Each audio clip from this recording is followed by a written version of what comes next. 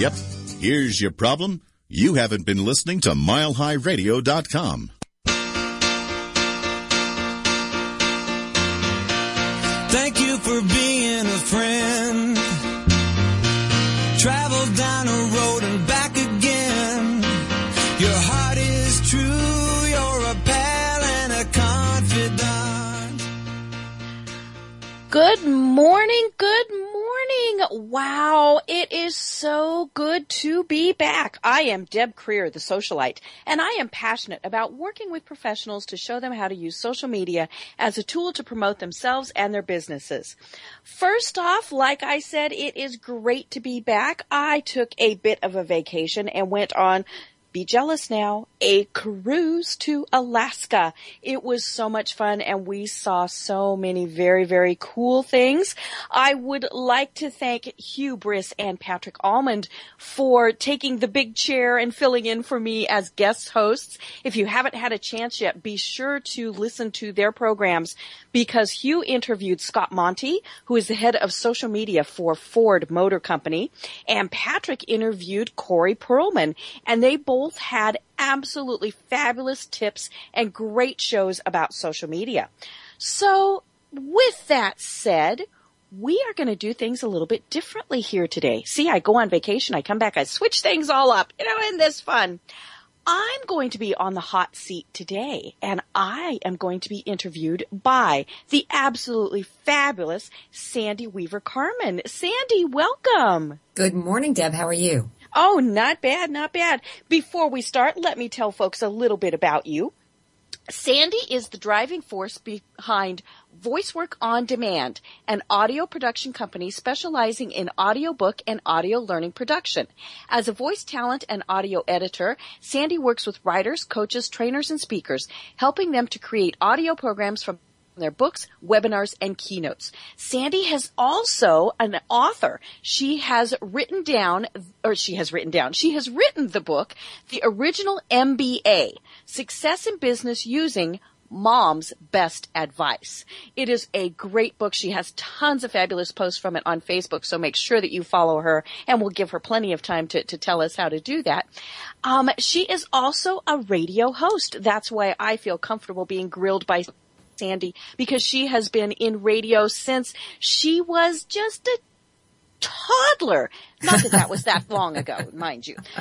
So with that, Sandy and I are going to be talking all about LinkedIn, and I'm turning over the big mic to Sandy, and I'm now in the hot seat. Okay, but before we get to LinkedIn, tell me about Alaska. I'm sure everybody wants to know, because you and I were in Alaska at the same time. Did you have the same weather I did? We did. It was so funny. Sandy and I really were in Alaska at the same time. We both live in Atlanta, and we were both in Alaska at the same time, along with several other Atlanta folks. It was just like old home week up there. We had fabulous weather.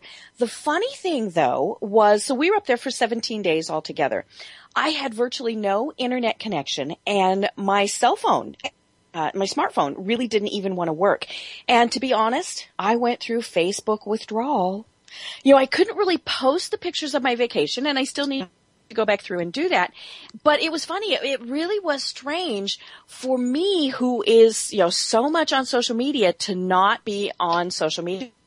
I felt like I missed out a lot on people. I had to go back and, spend a day rereading people's posts and things. But it was very cool. It really was a fabulous once-in-a-lifetime vacation, and we were just so glad that we went. How long did it take you to get over your social media withdrawal? I cannot even imagine Deb Krier, the socialite, being totally without social media. I know. Part of the problem was we were on a cruise for about half that time, and we could pay yeah. to have internet access on the ship, and it was 79 cents a minute. And I know. Holy cow. Yeah. And I weighed my social media withdrawal against my checkbook, and my checkbook won out. Smart woman. Yeah. One of the things that I do have, though, on Facebook is I have lists that I have created of people that I really want to make sure I read their posts. One is my family, and another one is just my special business friends and associates that I always want to make sure that I read their posts. So it was just, it was fairly easy once I was back in contact to go back through and read their posts and be able to catch back up on those. That made it a little bit easier for you. See, that's one of those things that you can teach all of us because you know how to use all of the social media so much better than the rest of us do. Well, I try. Okay, today we're going to focus on LinkedIn. Yes. And I think a really good place to start, Deb, is where a lot of people are. Why do I need LinkedIn? Why should I care? Why should I put all the work into making a complete profile? What's in it for me? Well, of course, when LinkedIn first launched, which was, it's been 10 years ago now, kind of hard to believe on that. In some ways, it seems like we've been on LinkedIn forever. And in other ways, it seems like it still really is one of the newer types of social media sites. But when it first launched, or when we first kind of became aware of LinkedIn, we all cut and pasted our resume there because that was what everybody else was doing. And then we ignored it. You went in every once in a while. Maybe people would, you'd send an update. You might pay attention to who was wanting to connect with you, but it really wasn't something that we used very much. And that's tragic because LinkedIn is such a great tool for professionals. It is the social media site for professionals. It's not like Facebook. You're really not going to see the posts there that are about your Alaska vacation or what you had for lunch or, all of those various things. It's a great place to connect with other professionals, whether it's in your industry, potential clients, former clients, great business associates, all of those things. That's why we really need to be on LinkedIn. Now, how many people are on LinkedIn? It's over 225 million members. Really? I haven't checked the stat recently, but it's probably now over 250 million members. And the amazing thing on that is over half of those are not in the United States. So Really? Just think if you're trying to reach an audience that is not in the United States, you really absolutely must be on LinkedIn because, it's something that you can use to reach people in other countries. Now, tell me about the kind of person who uses LinkedIn. Is there like a profile? How much money do they make? How many degrees do they have? That kind of a thing. Has Sure. that kind of parsing been done? It has.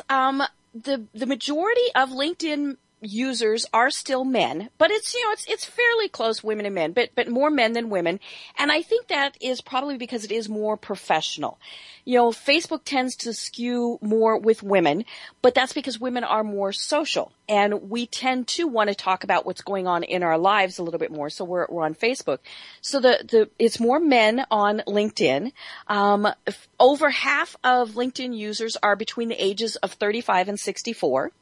The household income of over 30% of LinkedIn users is over $100,000. And almost half of LinkedIn users have attended college and 27% have attended graduate school. So you can see that that's really where professionals are. It does tend to skew a little bit older than some of the other social media sites, which now here's a quick little tip for the youngsters, anybody that's under 30 of the world. It's a good place for you to be because you are going to stand out among your demographics because there's not a lot there. LinkedIn recently opened up their site for 14 years old and up. Wow. And it's funny because I posted on Facebook, of course, about that, asking, what people thought of that. And I have a very good friend who has a daughter who is 14, and she is an excellent student. She's already in college prep classes, all of those various things. She thought it was the greatest thing in the world because she recognizes how important it is for her to already be connecting with professionals who could help her out in her career. Wow. So it's a great place for the younger generations to be. So that 14-year-old probably was the first 14-year-old profile that went on there. More than likely, if not, she was definitely very, very early on, but yeah, it's a great place for people who say maybe you just got out of college. If you go and set up a fabulous LinkedIn profile, you're getting ready to enter the job market. If an HR professional or a recruiter, the first thing they do is they Google somebody. And if you've got a great LinkedIn profile, Google loves LinkedIn. So then it's going to come up high in a Google search. So, you just graduated from college. You're 21, 22 years old. Most of the other people applying probably for your job are a lot of those same demographics. That HR recruiter finds your LinkedIn profile and they don't find anybody else. But they do find their Facebook pages. Yes. Ooh, yeah. And their Twitter accounts. Oh, holy cow. Don't get me started on those. And so if you've got that great LinkedIn presence just going into the job market, it really does help you stand head and shoulders above your competition. Okay, so LinkedIn is not just for people looking for a job, but people looking for a job have to have a great LinkedIn profile, is what you're saying. Yes, people looking for a job, and anymore, it's except for very basic entry level positions. I think everybody needs a LinkedIn profile, and even if you're just starting out and maybe you're going into, you're not experienced enough to get something more than, say, a sales position at a department store, nothing wrong with that. You still need to have a LinkedIn profile because more than likely that's not what you want to do all of your life. So you want to start on LinkedIn now. I just saw something where somebody said, think about your LinkedIn profile and what you want to be and do 5 years from now. Do you really want to have that career that you've got right now, whether it's, somebody just starting out or somebody like you and I, what do you want people to find 5 years from now? That's great advice. Can we step through setting up a profile for the members of the audience who either don't have a LinkedIn presence or, like most of us, do have a LinkedIn presence, but we don't have it optimized properly? How hard is it to set up, and do you really need to post an actual photograph of yourself? Oh, yes. You absolutely positively must post a great professional photo of yourself. And to me, there's 3 parts of LinkedIn that are absolutely critical. All of the sections are important, but there's 3 that are most critical. And one of those is the photo. I have seen so many people who have had a bad LinkedIn photo. And this is where people are getting their first impression of you as a professional. So do you really want them to see your child's picture? Or you at a bar, and trust me, I've seen those on LinkedIn. It needs to be a professional looking photo. Now, I'm not saying go spend, hundreds of dollars having professional headshots, especially if you're just starting out. But you can get a good photo just from your digital camera, from your phone. Holy cow. Cameras that are on phones anymore have great resolution. So you can take a picture, dress like you would professionally. This is not the place to, for ladies to be showing a little cleavage. Really? Is that why you want to be hired? Or men to be in a dirty t-shirt, with a baseball cap on. And I'm giving these examples because I have seen them on LinkedIn, on LinkedIn, and it just surprises me. One of the funny ones that I see, it's about once a week or so, back in the 80s, glamour shots was one of the big things. And women went and had our pictures done at glamour shots. That was a great picture then. It is not a great picture now to be using on your LinkedIn profile. It really needs to be a current picture, which is a little tricky for ladies because we change our hair, we do all those various things. The key with your LinkedIn photo is if you meet someone at a professional meeting, whether it's a networking thing or maybe you're meeting them one-on-one, they need to look at your picture on LinkedIn and be able to walk right up to you. So it's to be a headshot. And in that, I mean, it's pretty much just your shoulders up. This shouldn't be something where it's you standing in a group of people or, you standing next to, maybe you're a car salesman. Shouldn't be you standing next to a car because that picture's too far away. Somebody's not going to be able to walk up to you and know who you are. So have that great picture. Look at the camera. Don't be gazing off in the distance. This is not the artsy-fartsy type of picture. Look at the camera and smile. The concept here is that when they're looking at your picture on LinkedIn, it's almost like you're talking to them. And so look at them, smile, be warm, be inviting. Again, this is the very first thing people see of you. It absolutely, positively must make a great first impression. And should look like you and should not look like an advertisement for something else because this is your LinkedIn profile. It should look like your LinkedIn advertisement picture. Now, before we get on to, I'm sorry, go ahead. I've seen people too who have used their company logo. No. There is a place on LinkedIn to have company pages. That's where you want that company logo. But your personal LinkedIn profile is your personal LinkedIn profile. It needs to be a picture of you. Perfect. That makes great sense. Now, if we're putting the picture in LinkedIn, can we do like we do on our blog pages? Can we like optimize them for Google search, like putting keywords in the photo title or something? You really can't. Unfortunately on LinkedIn, you're just putting picture in. There's really nothing more that you can do in there. So it's not going to help to have anything that describes the picture. Now, I am going to give a key that I just this morning saw on somebody else's profile on LinkedIn, because I thought this was very cool. He had outlined his photo in red. And what that did was it made it pop from all of the other pictures when somebody's looking at multiple LinkedIn pictures on a page. Nice. I wouldn't. It is a way for it to stand out. It'll be funny to see how many people start having things like that on their picture. But it was a way to subtly make the picture stand out. I like that. I'm going to have to go and look and see for things like that. 'Cause my husband, can you believe this, does not have a LinkedIn profile. We're setting him up one this week. I know. Mine doesn't either. These boys, what are we going to do with them? They're too old school, I think. I know.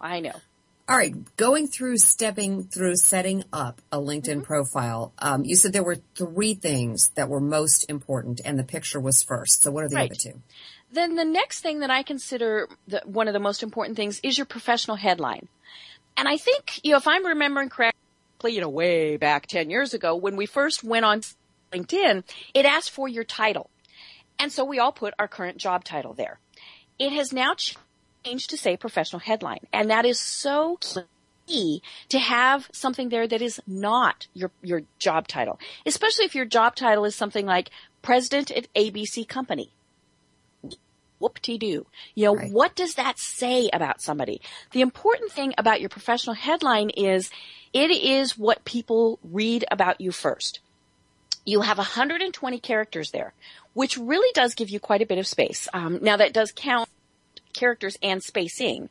So, the easy way to do this is to write it in Word and have it do a count for you. But it's 120 characters. So rather than just say that I am a radio host or that I have, Wise Women Communications, my title says The Socialite, professional speaker, trainer, and social media advisor, national radio host, PR and marketing pro. And you got all of that in 120 characters? I believe that's 119. You rock. And it does take practice to be able to do that. What's really important with this is that headline shows up in 2 different places that are critical. The first thing is if you're in LinkedIn and you look at somebody's, you kind of mouse over somebody's profile and it pops up, you get their picture and you get their professional headline. Oh. So it's your kind of 5-10 second little introduction to somebody. What's even more important is when you search for somebody on Google and their LinkedIn appears, anytime you're looking on Google, you get a 2-line description. And it often seems very random. And, for those who don't know website programming, it is very random, but you want to make sure that you have there what you want. So when your LinkedIn profile comes up, it's your professional headline. So really, do you want it to say Deb Krier, founder of ABC Company, or do you want it to say on Google, now remember, this is on Google, the socialite, professional speaker, trainer, social media advisor, blah, blah, blah. You really want your professional headline to be that first link that you have with people. And if you don't fill in that section, it doesn't get left blank. Don't panic about that. What it does is it defaults to whatever your current job title is. So that's why people sometimes miss setting up professional headline, because they'll look and they'll say, well, my job title's there. It's only defaulting there because you haven't put something in. So you need to dust out that rusty old elevator speech kind of thing and net it down to 120 characters. Yep. And one of the things that I really like to do when I'm either writing my own or, updating it or working with people is look at other people in the industry and see what they have written, because sometimes that's where you can figure out some good keywords. Now, obviously, ever, just copy what they have done, but see what they have done. I saw one time where he had vice president of marketing. That was it. Not even a company name, no industry, no anything. He just had vice president of marketing. We changed that to brand management specialist, marketing strategist, search engine optimization, SEO expert, and social media consultant. That sounds really a little better. Yeah. And again, that was 118 characters. Wow. So, really use that area as something that is introduction to people. It was funny. I saw one the other day where they had as their professional headline, "See my summary." Oh, no. No. Now, I'll admit, it did make me go look at his summary, but it was because I was interested in him anyway and in connecting with him. But, right. Again, think about Google. If you saw that on Google, what would you think? So make sure that you truly have optimized your professional headline. That feels lazy to me. See my summary. Does. It feels lazy. If I was a hiring manager, I would look at that and go, I don't think so. Right. He didn't finish his work there. What makes me think he's going to finish his work for me? And you mentioned hiring managers. That is a place where you can say, looking for, a career in or something like that. I mean, you don't want to make it sound desperate. Unemployed would not be something you would want to put in your professional headline. But, seeking new opportunities in the areas of, or the industries of, that's okay to put in there. I've also seen people put their phone numbers and their email addresses in there. It's not really a good idea because that's a very good way for all of that information to be spammed. Because that is a field that is searchable in Google, that means it is searchable by other things that are nefarious and want to steal your data and start sending you emails. So have that information in other places, but don't put it in your professional headline. That makes perfect sense. All right. And the third place that's important, I'm guessing it's going to be the summary, right? It is the summary, and this is the place where you want to tell the story of your professional career. It's not the place to say, I did such and such. I like to do, the summary may be the only thing somebody reads about you. So you really want to have the information there that is critical. Now you have 2,000 characters. Now that's a long professional summary. I don't even think I've gone to 2,000 characters, and I have quite a bit in there. But it's a good place to put in all those keywords, because this is something where if somebody's searching in LinkedIn using their search feature, it's picking up the keywords from your summary. So, you really want to have those there. Get out your thesaurus, and scatter those keywords throughout. So, for example, I wouldn't say I'm a professional speaker, trainer, presenter in one sentence, because that just sounds funny. Scatter those words throughout the profile. So if somebody's searching for it, you've got it there. What's important is if you don't have it and they search for it, well, then of course they don't find your profile. You can also be forward thinking. I mentioned in there, think about what you want to be in 5 years. That's okay in your summary to say my future career goals include blah, blah, blah, blah, blah.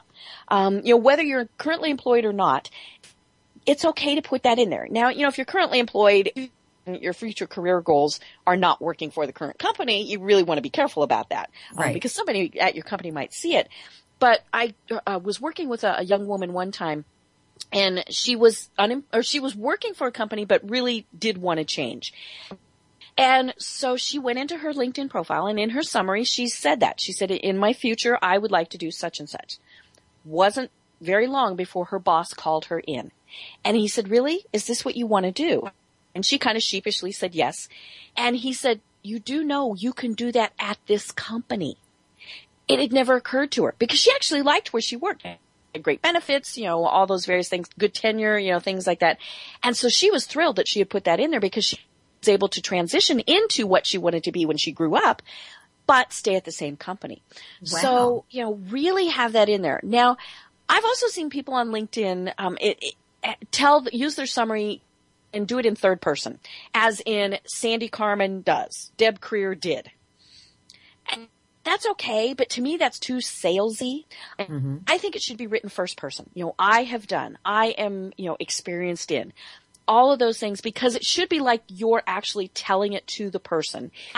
And very few people speak in third person when they're talking to somebody. And if they do, we think they're putting on airs and we get away as quickly as we possibly can. Right. Whether it's a professional business associate or, somebody you're thinking of hiring. Yeah, if they're talking to you in third party, you're thinking, okay, let's go, and this is another great place to really look at how other people are wording things. It's very difficult to write about ourselves, especially women. We don't like to brag about themselves. So sometimes you might need to hire somebody to write it for you. Give them your resume, let them interview you, and then have them write it for you. I actually did that. I did not write my own summary when I was first starting out on LinkedIn. And the person who wrote it for me, it came back and I went, holy cow, this is amazing. He had used words that I wouldn't have used to describe myself. Now, they were true, but, we tend to not really brag about ourselves. So, think about things like that. It really is something that you want your little light to shine. When you're on LinkedIn, you really do need to be thinking about that. And if you say I'm good at, as opposed to I'm an expert at, makes a world of difference. Whether Right. it's somebody who's, wanting to hire you as a consultant or work with you as a customer, a client, or, hire you as an employee, those words really do make a big difference. The summary is a cool place. Speaking of, people who are in the job market, if you have applied for a job and they have said, we want candidates that have the following 10 criteria. Make sure that the applicable ones, now don't put the 10 in there, all 10 if they don't apply to you, but make sure that those are in your LinkedIn profile in the words that job description called for. Because again, they're going to be searching through LinkedIn, and if they find those, it's a match. And they're going, ooh, this is good. This is good. I like this person. Advice. That is great advice. Now, that's a little squirrely if, you're applying for multiple jobs and they've got lots of different criteria. But, just think through it and always, always, always read your profile and read it out loud, because that will kind of give you a better idea of what it's like when they're reading it. It will also, you're an expert in this. It will show them there's typos, grammatical errors, all those various things. and I'm guessing those don't need to be there. Oh, never, ever, ever have a grammatical error. And it doesn't matter what you're using LinkedIn for. Just don't do that. To me, if someone has a grammatical error in their profiles, it shows me that they might not be that concerned or caring about their work. Right. So, make sure you go through and look at those. I was working with somebody one time who was just fresh out of school. He really did have, so he was one of those youngsters I was talking about, but he had misspelled words in his profile. And, if I had been somebody wanting to hire him, he would have gone off the list right then. I wouldn't have cared anything about it, which is unfortunately the case because we have so many people who are applying for jobs. HR managers and recruiters are looking for the very first way that they can eliminate someone. And if it's that they have typos in their LinkedIn account, they're gone. So let me guess that this is a service that you can help your clients with. I can. I really don't write them for people. I do know a lot of people who are very good writers and can write some things for them, but I can review people's profiles for them and, look it over, see what they might be missing, all of those various things. That is a service that I provide. And it's also what I teach people, whether it's one-on-one all the way up to seminars and programs like that. And you do, speaking of which, you do have a seminar coming up, don't you? I know. See, this is where it's fun, and this is why I have Sandy do this, because it's kind of hard to toot my own horn. But I do have a seminar coming up here in Marietta on how to optimize your LinkedIn profile. It's called LinkedIn Disguise. Are you hiding your true professional self from the world because you really don't have a great LinkedIn profile? So that's coming up on September 27th, and you can find out more about it by going to LinkedIn.com. Okay, say that one more time because your microphone broke up a little bit. LinkedIn.com.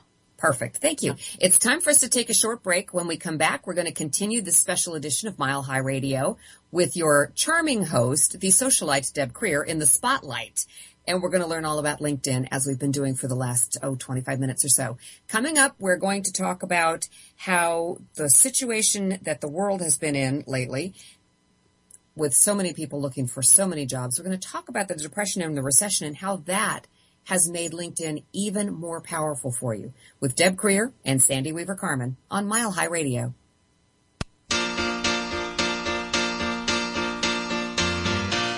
Thank you for being a friend. travel down a road and back again.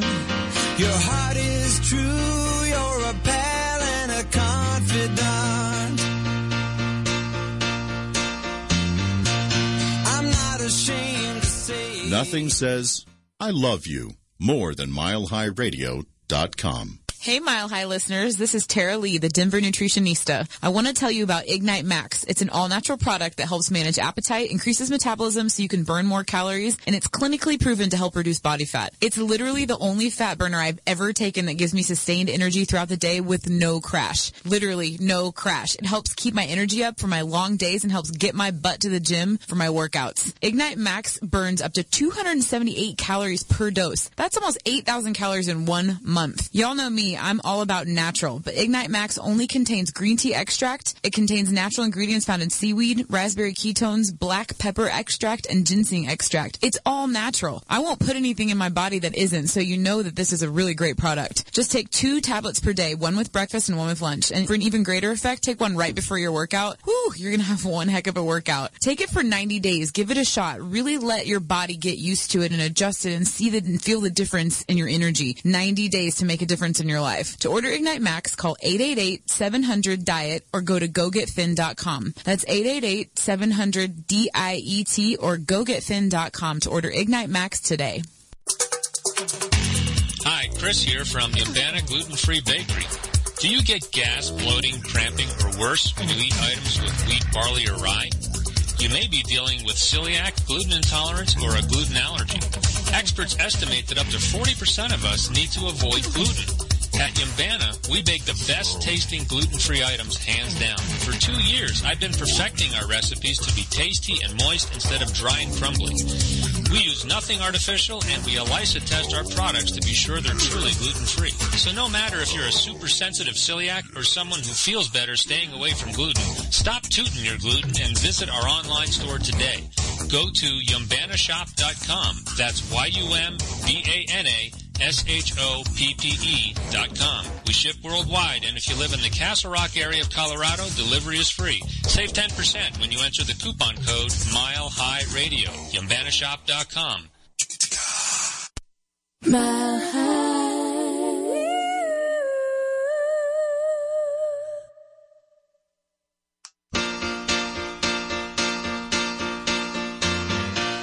Thank you for being a friend. Travel down a road and back again. Your heart is true, you're a pal and a confidant. We are back on this special edition of Mile High Radio. I'm Sandy Weaver Carman, sitting in Deb's normal seat. And today, Deb Krier, the socialite, is the guest on her own radio show. We're discussing LinkedIn and how to use it like a rock star so that it works for you. Now, Deb, during the depression and recession that our country's been suffering for the last 5 years, a lot of people have been unemployed or underemployed. If somebody has a big empty space between jobs, is there a way for them to highlight things they might have been doing, like, for instance, studying to update their skills or volunteering or things like that? You absolutely want to include volunteering, especially if you were unemployed for quite a long time. A month or two is okay, but when it starts stretching more into those bigger gaps, you want to show that you're volunteering, especially if you were volunteering in your field, because it's a great way to show people that you weren't, depressed and sitting on the couch eating bonbons, that you were keeping up with your skills, that you were doing, all of those various things. There's a couple ways that you can do this. You can include the volunteer work actually in your work experience. Just make sure that it's clear that it was a volunteer position. One of the cool things about doing that is then you can get recommendations listed under that profile, or under that work experience. So, you can then really focus on highlighting what you did as that volunteer.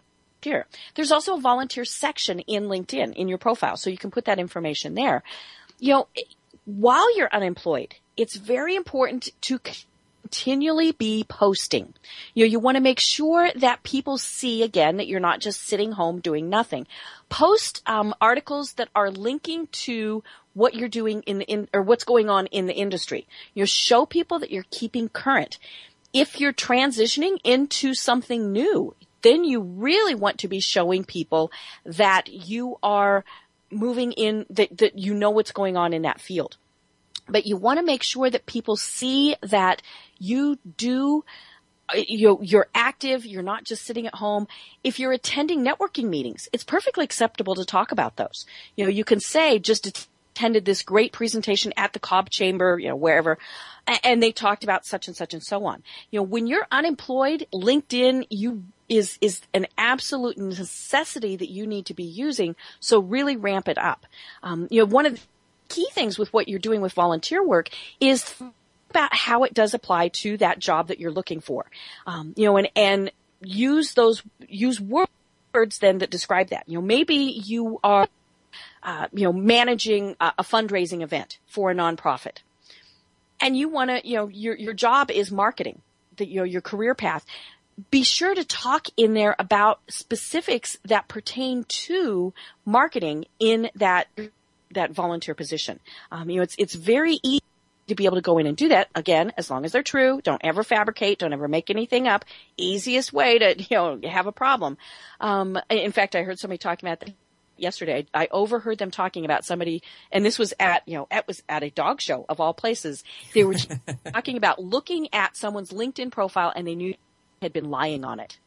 So don't get caught doing that. Always make sure what you have on your LinkedIn profile is good. But, while you're unemployed, really make sure that you are using LinkedIn, and if you're completely and totally unemployed, you should be on LinkedIn a lot. Don't avoid it. Now, don't go overboard, but really be spending a lot of time there, networking, making new connections, reading articles, all those various things. Sounds perfect. You've been walking us through making a really good, well-optimized profile. What is with their wacky industry list? Why is it so limited? It's actually getting more and more, which is nice. When they first started, I think they had 10 or maybe 18, I believe it was, industries, and they didn't even have an other category. Unfortunately, the industries don't always match what you want to do. So you have to find what's closest. That's where maybe your professional headline or your summary is a great way to spell that out, because the industry that you put down, and you're forced to put one in, this isn't something you can leave blank. LinkedIn will make you do that. Explain as early as possible what that is, so, maybe your industry is a little vague on social media, or it's not listed in their LinkedIn at all. Explain what it is that you want to do or what your industry is.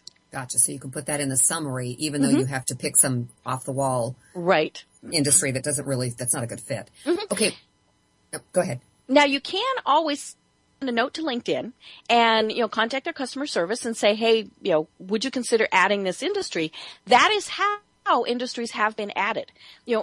If once they kind of hit that tipping point with a critical mass of enough people who have asked them to add something, they will do that. So don't just ignore it. You might be one of 1,000 that contacted them, and your number 1,000 that says, hey, add this, and then they add it. Cool. Okay, so they are responsive. That's really nice to know. Now, what if somebody is setting up a profile, but they're really new to social media, and they don't have a Facebook page, they don't have a Twitter account, they even didn't do MySpace back in the day, because they want to be private. They don't want their information online, but they see the value of being on LinkedIn for a business standpoint. What if they don't want the whole world to see their information? Can they set up a limited profile, and is there any benefit to that? There's several things that you can set up a limited profile. So you can turn on and off things that people see. So you can do some things like that. Also, unless it is a required field, there's nothing that says you have to fill something out. There's a space on LinkedIn that you can put your address. Well, I home office. I'm going to put my address in there. They also have space for your birthday. Might not be something that you want to put out there. So, always be aware that your LinkedIn profile is public. So whatever you have allowed people to see, anyone can see. Now, you can do some things where they have to be directly connected to you before they can see some of the information. So you can go into your privacy settings and just kind of check all of those things out. But again, only put things out there that you want the whole world to see. And I tell people that on any social media. If you don't want your minister, your rabbi, your grandmother, your mother, your coworker, your boss, your spouse to see what you're putting out there, don't put it out there. Period. It seems so common sense, and yet so many people just don't get that. Oh. Right. Can we talk about recommendations? What are they, and are they important? Recommendations, and it gets a little confusing now because LinkedIn has added endorsements. Right. And, so talk about the difference between those two. Endorsements are the like buttons of LinkedIn. Gotcha. It's very easy to give someone an endorsement. If I go to, say, your profile, in fact, let me do that right now. Let me just see what happens if I pull up your profile, which is always very fun when I'm doing this, on radio. But it gives you, LinkedIn will give you several options of things that you can do, that you can endorse somebody for.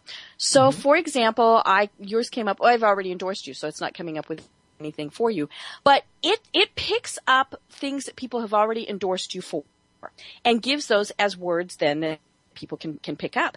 Now, the strange thing about that is it's very easy. You just click a button, one button, and you just endorse somebody for 5 different things. You may have never had any direct knowledge about those. So it really then can cause problems because people can be endorsing you for things they've never seen. Now, there is a quantity thing. You want to see, that people have endorsements, and LinkedIn will only show up to 99. So, for example, Sandy has been endorsed the most for radio, and then broadcast, then voiceover, then public speaking. So you can add those things in there. But the really strange thing with endorsements is people can add their own categories for you. Now, you can go back in and take those out. I've had people add things like fundraising for me. Well, I can do fundraising. I don't like to do fundraising. I don't want to do fundraising. So I don't want that showing up in my profile. So I can take those back out. But, people are looking at the quantity. They are going to go in and see, okay, this person has 20 endorsements for voiceover, and this person has 100, or actually it's 99 plus is how LinkedIn does it. So, that right there is going to maybe sway a vote. If somebody's picking between 2 people, they look at those. But the cool thing about recommendations is those are actual words from someone. It's not just clicking that button. So you ask people for recommendations. Now, don't just say, hey, would you recommend me? Because then you get back this recommendation. Sandy Carman was a great person to work with, and I highly recommend her. Ooh. Duh. Yeah. If I said instead, when I sent you the request to recommend me, if I said, hey, Sandy, back in 2012, you and I worked together on X project. Could you recommend me for that? Then the recommendation you're going to send is much better because it specifically addresses that. That's very important for people who are in the job market, especially when they've looked at those things where it said, it's 10 criteria we want that person to have. Go back to a former employer, a former coworker, former client, customer, whoever, and say, I'm currently in the job market and I have applied for a job that is looking for someone with experience in XYZ. Can you address that in a recommendation? Now, of course, they can always ignore you or tell you no. Right. But then if they do respond, you're going to get something that is tailored specifically to what you're looking for. The really nice thing about a recommendation is it has to come from that other person, and you have to be directly connected to them. So, that's a great way to reach out to people, somebody that maybe you haven't been in contact with for a while. So you can reach out to them and, go back to them, but you cannot edit that. So, now you can go back to them. Maybe there's a typo. Maybe they've got something wrong. You can go back and ask them to change it, but it's unbiased. It's not like I wrote it and then posted it and said, Sandy Weaver Carman said this about me. No. Right. It has to have come from that other person. And again, there is a quantity thing that people are looking at, and I hate to talk about this, but, people will look at something and go, this person has 5 recommendations. This person has 25. Ooh, the 25 one must be better. It's not really one of those things you like. The cool thing is in recommendations, once you start getting a bunch of them, they show up under the specific job that they are listed for. And you can have ones show up that take priority. So, it's a great way to be able to go in and reorganize things to show things that you really want to pop in front of people when they first review your profile. That's cool. Now, is it beneficial for someone to provide recommendations? What do they get out of it? It's just a good networking thing. And there is kind of that reciprocity factor. If I provide you with a good recommendation, then the hope is that you'll provide me with a good recommendation.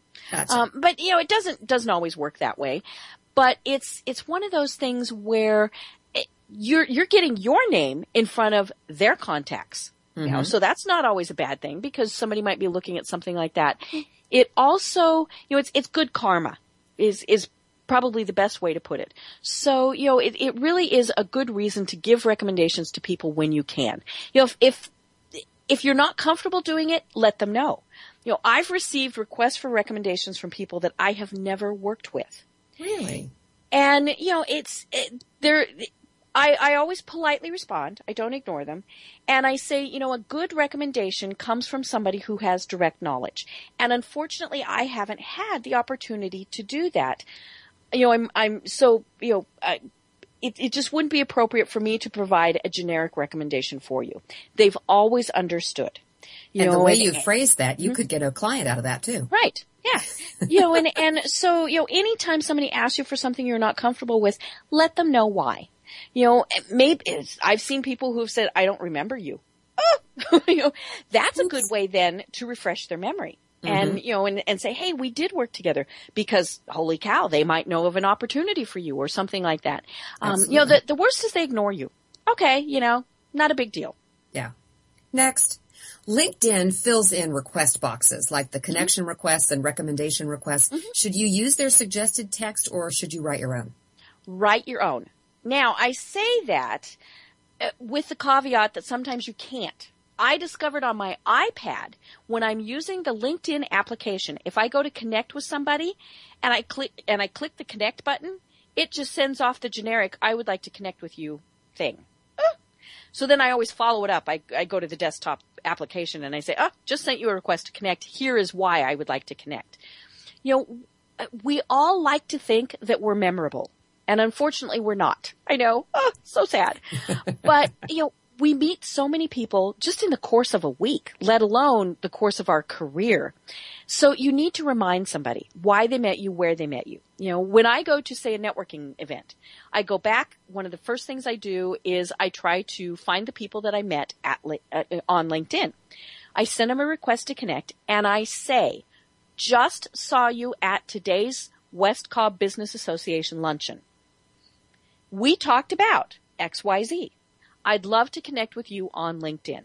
Now most people, I shouldn't say most people. Many people actually need that reason before they're going to connect, which is not a bad thing. We're very protective of ourselves and our reputation. So remind people why you want to connect with them. Now, is social networking like regular networking? Is it kind of a numbers game? How can people make that work for them? It is a numbers game, but saying that it needs to be the right numbers. I see people who tell me, I have 20,000 people who follow me on Twitter. So, if those 20,000 people are not a good business connection for you, then why bother? That's not a big thing. I'm connected with over 2,000 people on LinkedIn. That's pushing it to me to see, because many of those people I've never met. I'm not always quite sure why I'm connected with them. But it does look good when you go to somebody's profile and it says 500 plus connections. When someone has sent me a request to connect, I never just automatically respond. I always go and look at their profile and see, especially if they didn't give me a reason, I want to see why they wanted to connect, all of those various things. And if they only have 10 connections, I look through their profile more. Now, maybe they're just setting it up. Okay, then they're only going to have 10 friends. But if they have 10 friends and they've been on LinkedIn for 10 years, obviously they're not very active on LinkedIn. Now, I'll probably go ahead and connect with them, but I always look to see those numbers. I look to see numbers of recommendations. I know that hiring managers look at those things. HR people look at all of this stuff. because, it used to be, you talked about the recession. It used to be 20 people would apply for a job. Now 200 people are applying for a job or more. Right. And so that HR person is really looking for ways to weed people out as opposed to include them in the process. Gotcha. So if somebody's looking for a job, having a really well done LinkedIn profile, a very well optimized LinkedIn profile, as we've been discussing this hour, is the way to go. Well, and cool things that LinkedIn has just added is an ability to add things that you work product or, things. I was talking to a high school student who was getting ready to complete his first LinkedIn profile, and he is looking for a job in the entertainment industry. And I told him, you can include links to videos that you have produced and or starred in. And he was just amazed. He thought, well, that's pretty cool. Maybe you're a marketing person. You can include copies of, say, brochures that you have written. Now, always make sure that you have permission to do that, and that you're not putting information out there that was industry proprietary, things like that. But there are ways now that you can add all of that information to really beef up your profile, to really show people your true professional self. And so LinkedIn's letting you just plug that in there. Now, because LinkedIn understands that a lot of job seekers are there looking for work, do they have other places on the site that are good for people who are looking for a job? One of the coolest things in LinkedIn for job seekers is their actual job section. More and more, and again, it's because there are just so many things out there. Many companies are only posting, especially higher and senior level positions, they're only posting them on LinkedIn. So you want to go in, you want to search for jobs in those areas. The really neat thing is you can save those searches. So maybe you're looking for a position in a specific area, and a specific location, things like that. You can save that search. Then when a new position is posted that matches your criteria, you get a notice. Nice. So then you can go read that position and decide whether you want to apply for it or not. And in many cases, it depends on how the position opening was set up. You can apply directly through LinkedIn. You don't have to go to some job site. You don't have to send them a printed resume. You don't have to go through all of that. You can contact them directly through LinkedIn and provide your resume. That's why it has to be very robust and very optimized. Perfect. Okay. So now let's talk about LinkedIn groups. Are there good strategies to use for groups to either look for a job or grow your network? There definitely are. You can be a member of 50 groups and 50 subgroups. That's a lot of groups because you want to pick groups that are active and that you can participate in. So maybe you just want to be part of 5 groups, 10 groups. Maybe it's just one. If it's a great group, maybe it's just one group. Look for alumni groups. There are something about college alumnus where people who went to the same university really want to help people from another that also graduated from there. So look for alumni groups, look for groups that are specific to your industry, to your area. Now some groups are closed, especially groups for, say, a chamber or, a group where you have to pay to join, the actual group, the association. They might have a closed group on LinkedIn where you have to have been a paid member in order to participate. But, that should be in their rules. It will show you, that you have to be approved for the group. Look for those groups, look for groups that are active. If no one has posted on that group in, a month, 2 months, 3 months, 6 months, don't waste your time with it. And then post things that are relevant to the group. This is not the, hey, I'm going to brag about myself type of place to post. You really want to post in there relevant things. Now, one of the other cool things about groups, and this is LinkedIn's kind of hidden little secret. So maybe you are currently employed, but you're looking for a job, but you know that your boss or somebody at your company kind of looks at your LinkedIn profile, so they're going to notice some of the things that happen. If you start adding a bunch of connections, they will see that. However, if you are connected with somebody on a group, you don't have to be directly connected with them to communicate with them. Really? So that's kind of a little secret way to be in touch with people without having to be first degree connections. Nice. So that to me sounds like a huge power of being belonging to several groups. Mm-hmm. Okay, we have spent most of this hour learning from you about LinkedIn, but you've got a seminar coming up. Tell I do. us about your seminar, because I think we've touched on a lot of things, but it sounds to me like we did the 30,000-foot view. And Well, you and can get lots more down and dirty than that. The seminar is a 2-hour seminar. Again, it's on September 27th in Marietta, Georgia. Sorry for those folks who aren't in Atlanta. But we'll hopefully be adding webinars and things like that are based on LinkedIn. But it's a seminar where we're really going to dig deep and show people, what are the key words that you should be posting on your profiles? How do you behave on a group?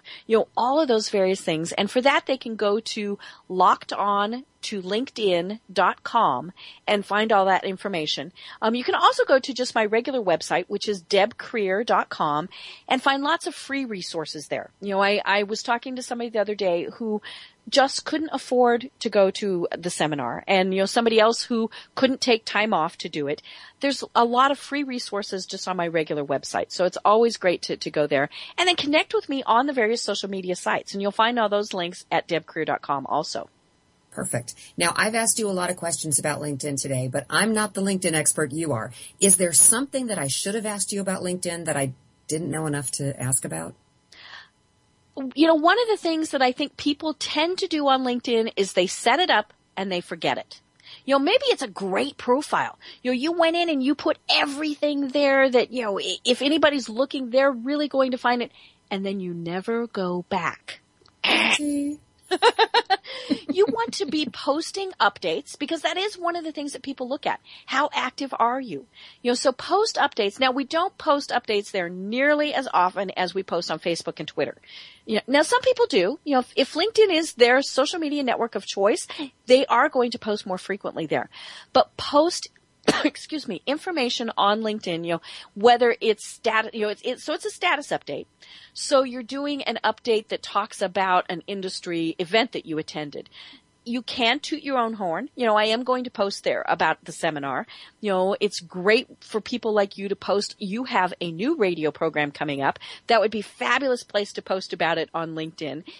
Make sure that you're there and using it every day. I tell people add a new contact every single day. Doesn't take very long. That's how you really start building that network. Now, maybe you don't have time to go in every day. Okay. So you go in on Wednesday and add 5 contacts. That got you those contacts. That sounds good. Now, this hour has flown by so quickly, Deb. What fun to be able to put you in the spotlight this week. Thank you very much for allowing me to be your guest host. And thanks for sharing your LinkedIn wisdom with us. What's in store for us all next week? Oh, my cough caught up to me. I'm sorry. First, tell people how they can contact you and reach out to you. Oh, okay. Thank you. I'm Sandy Weaver Carman, and that's Carman, Carman. And you can reach me by email at sandy@voiceworkondemand.com. My website is voiceworkondemand.com. And the brand new radio show that you spoke about, we just started it on Friday the 13th, because that just seemed like an appropriate day to June Klein and I, is happinessrecipe.net. We're looking for the happiness recipe. So if you think you've got it, go share it with us at happinessrecipe.net. Cool. Well, again, Sandy, thank you so much. This has been interesting. It is kind of fun to be on the flip side of being interviewed. The person I will be interviewing next week is James Spann, who is a meteorologist, weatherman in Birmingham, Alabama. And he uses social media extensively to get the word out to people as to what's going on with the weather. So he's really a lot of fun. He's going to be very interesting. He's got a lot of tips and techniques to share on how to really engage with your audience. So, again, that will be my guest next week. Thank you again to Sandy Carman for hosting for me today. Thanks to Hugh Briss and Patrick Allman for hosting while I was gone. Be sure to listen to other archives, listen to those programs because they were fabulous. And thank you so much to everyone in Colorado, which is my home state. And of course, Mile High Radio is based there. Please stay safe in these floods. That's been the thing that I've been glued to social media for is watching and seeing all of the various stories about, and pictures, images, videos about what's been going on there. Please remember that we love you. We're hoping for the best for you, but always stay safe. Your possessions, your home, all of those things can be replaced, but you can't. So please stay safe. Let us know if there's ways that we can help you. Post on social media. Let us know how you're doing. If there are ways that we can help. Looks like the sun is finally going to shine in Colorado and dry things out a bit. But again, take care, everyone. And to everyone in Atlanta and all other parts of the world, thank you so much. Thanks again, Sandy. And we will catch you next week. Bye-bye, everyone.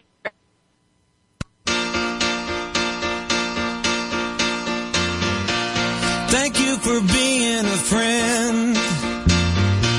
Travel down a road and back again. Your heart is true. You're a pal and a confidant. I'm not ashamed to say I hope it all. More stimulating talk radio. MileHighRadio.com. This podcast is a part of the C-Suite Radio Network. For more top business podcasts, visit c-suiteradio.com.